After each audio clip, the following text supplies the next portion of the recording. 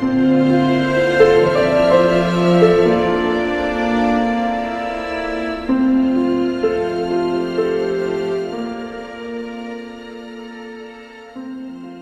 was once an elderly woman who was lying in the hospital, and her last days were approaching quickly, and she was meeting with her pastor to talk about final preparations for the wake and the funeral after her death. And just as the pastor was getting ready to leave, she said, "Wait, Pastor, there's one more thing. When I'm in the coffin and it's an open casket, and my family and friends are going to be around, I want you to make sure that there's a fork in my hands visible in the coffin, and I want to be buried with a fork." And the pastor was very confused as to what was happening.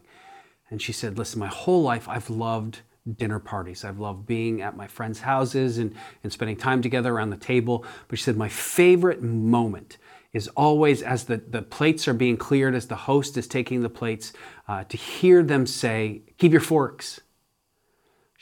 And then she went on to say, because when you hear that, you know that the best is yet to come.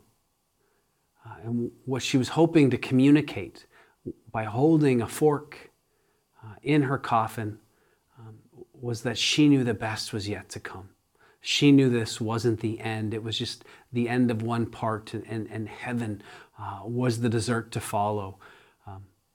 For me, it's just this great symbol and representation of the hope that we have. The hope that we have no matter what goes on in this life, in these situations, that the best is yet to come. So we want to talk this morning more about hope. And for me, it's kind of no secret that I really struggle in this season when we sort of lose the sunshine and it just becomes bleak and gray and the days are short and it's wet and it's cold. I find these seasons really difficult. And my neighbor has a maple tree, a couple of maple trees, big, huge, beautiful maple trees in his front yard. And it's in this season, the leaves just disappear and they go from being bright green in the summer, this beautiful green tree, to just being as well gray and empty like the sky, and sometimes my heart in November. But there's hope in the midst of that, because you look at these trees and you know that this is not the way that it's always going to be. Because we've been through this process before with maple trees, we know, yes, the leaves fall, they become gray, and they look dead and lifeless. But we know that spring is coming. We know that if we simply wait, that eventually, though at first it's going to be colder for a while, and it's going to get darker for yet a little while longer, we know that eventually the days are going to start getting longer. And we know that once again, this tree is going to again bloom and grow and be lush and green yet again. There's hope because we've seen it. We understand, we know the rhythm of seasons in our lives and seasons around us. And I think that's the core of having hope in most seasons of life, is knowing that it is a season and there is hope at the end of it all, whether it comes this life or the next. So let's pick up the text, Romans 8, what I call the greatest chapter in the Bible. Romans chapter 8, we're going to be in verse 18.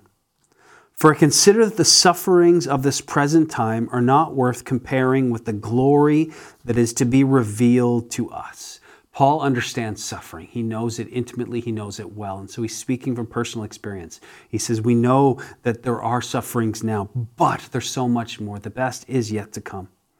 "For the creation waits with eager longing for the revealing of the sons of God. For the creation was subjected to futility, not willingly, but because of him who subjected it, in hope that the creation itself might be set free from its bondage to corruption and obtain the freedom of the glory of the children of God. For we know the whole creation has been groaning together in the pains of childbirth until now." The curse in the garden was also a curse on creation, and the thorns in the garden, and perhaps even trees losing their leaves in the winter. And creation is also experiencing the same suffering. We are in creation along with us, but these atmospheric rivers are also groaning along with us for God's ultimate plan of redemption.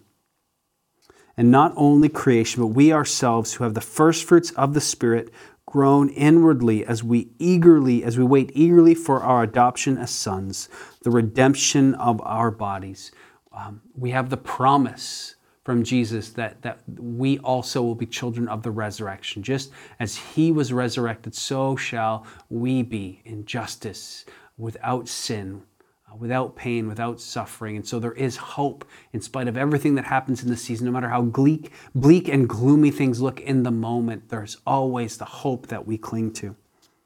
For in this hope we were saved.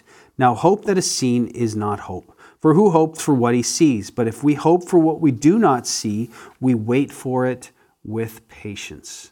Likewise, the Spirit helps us in our weakness, for we do not know what to pray as we ought, but the Spirit himself intercedes for us with groanings too deep for words. And he who searches the heart knows what is the mind of the Spirit, because the Spirit intercedes for the saints according to the will of God. I think specifically here, Paul is talking about suffering. And in the midst of our current season, whatever you're in, sometimes we don't know what to pray for. We just want God to relieve us. We just want God to bring an end to it. But we actually want to trust that the Spirit knows what's going on and what God is trying to do in the midst of suffering in this season. And so it's even a call in the Spirit, hey, I want to pray for what you want me to pray for in this season, even in the darkness, even in the suffering. And we know that for those who love God, all things work together for good, for those who are called according to his purposes.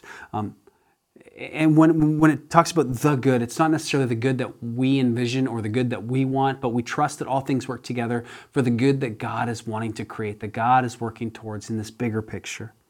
For those whom he foreknew, he also predestined to be conformed to the image of his Son, in order that we might be the firstborn among many brothers. And those whom he predestined, he also called, and those he called, he also justified, and those whom he justified, he also glorified.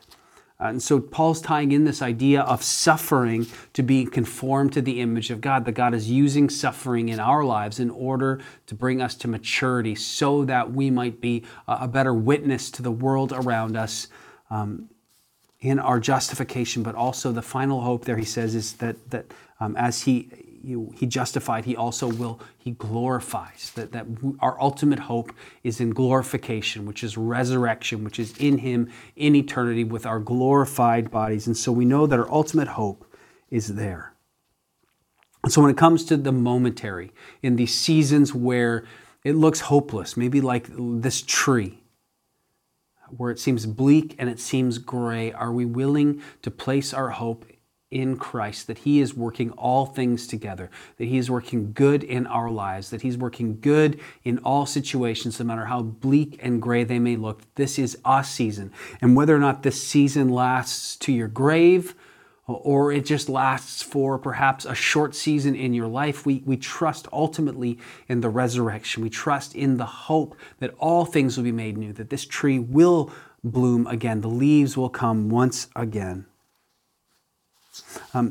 Because even with this tree, if you look at the biology of a maple tree and the leaves falling, it looks dead, but those leaves that we often rake up because they look gross on our lawn, but actually serve a purpose. They provide insulation for the roots to help protect the tree during the cold winter.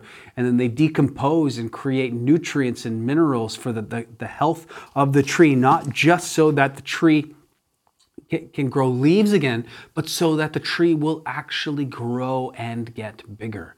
There's a purpose even in this barrenness for the tree. The leaves produce nutrients for growth and further health. And so when it comes to this idea of hope, our hope is not in our present circumstances, not that God is going to bring leaves immediately into our lives, but our hope is in Jesus and his sovereignty, his love. Our hope is that he is working in all things, even the broken things in our lives, to bring us more into his image and likeness so that we can be more fruitful in the world. Our hope is in eternity and the final victory of God, that we will be glorified with him if we remain faithful, that there is hope that this is not forever, that this is a season and seasons change. And hope in the purposes of God, even in the midst of the mess, that God is doing something, not just in our lives, but in the lives of those around us, if we trust Him with it. So no matter what kind of season your life is currently in, no matter what is going on, if you feel like this tree, or perhaps a full bloom tree, whatever is going on, we know ultimately that our hope is in the power of God, the purposes of God, and the deliverance of God. That our hope remains secure because we place it in God, and we trust that the best is yet to come. And so, I go back to the hope of that woman in the bed in the hospital who says, keep your fork. Our hope will bloom again. Let's pray. Jesus, thank you in the promise we have of following in Jesus' footsteps, of experiencing the power of the resurrection, of being glorified with you because of your grace and mercy. And no matter how bleak or gloomy this season might be in our lives, thank you for a hope that is unshakable. Not in relief immediately and not in things going our way, but our ultimate hope is that you claim the victory and we are yours. God, help us to cling to that hope, hold to that hope, even in the bleakest of seasons. We pray in Jesus' mighty name. Amen. Hey, once again, we're with you, we're for you. If there's anything that we can do to help, please just reach out and let us know. Talk to you soon.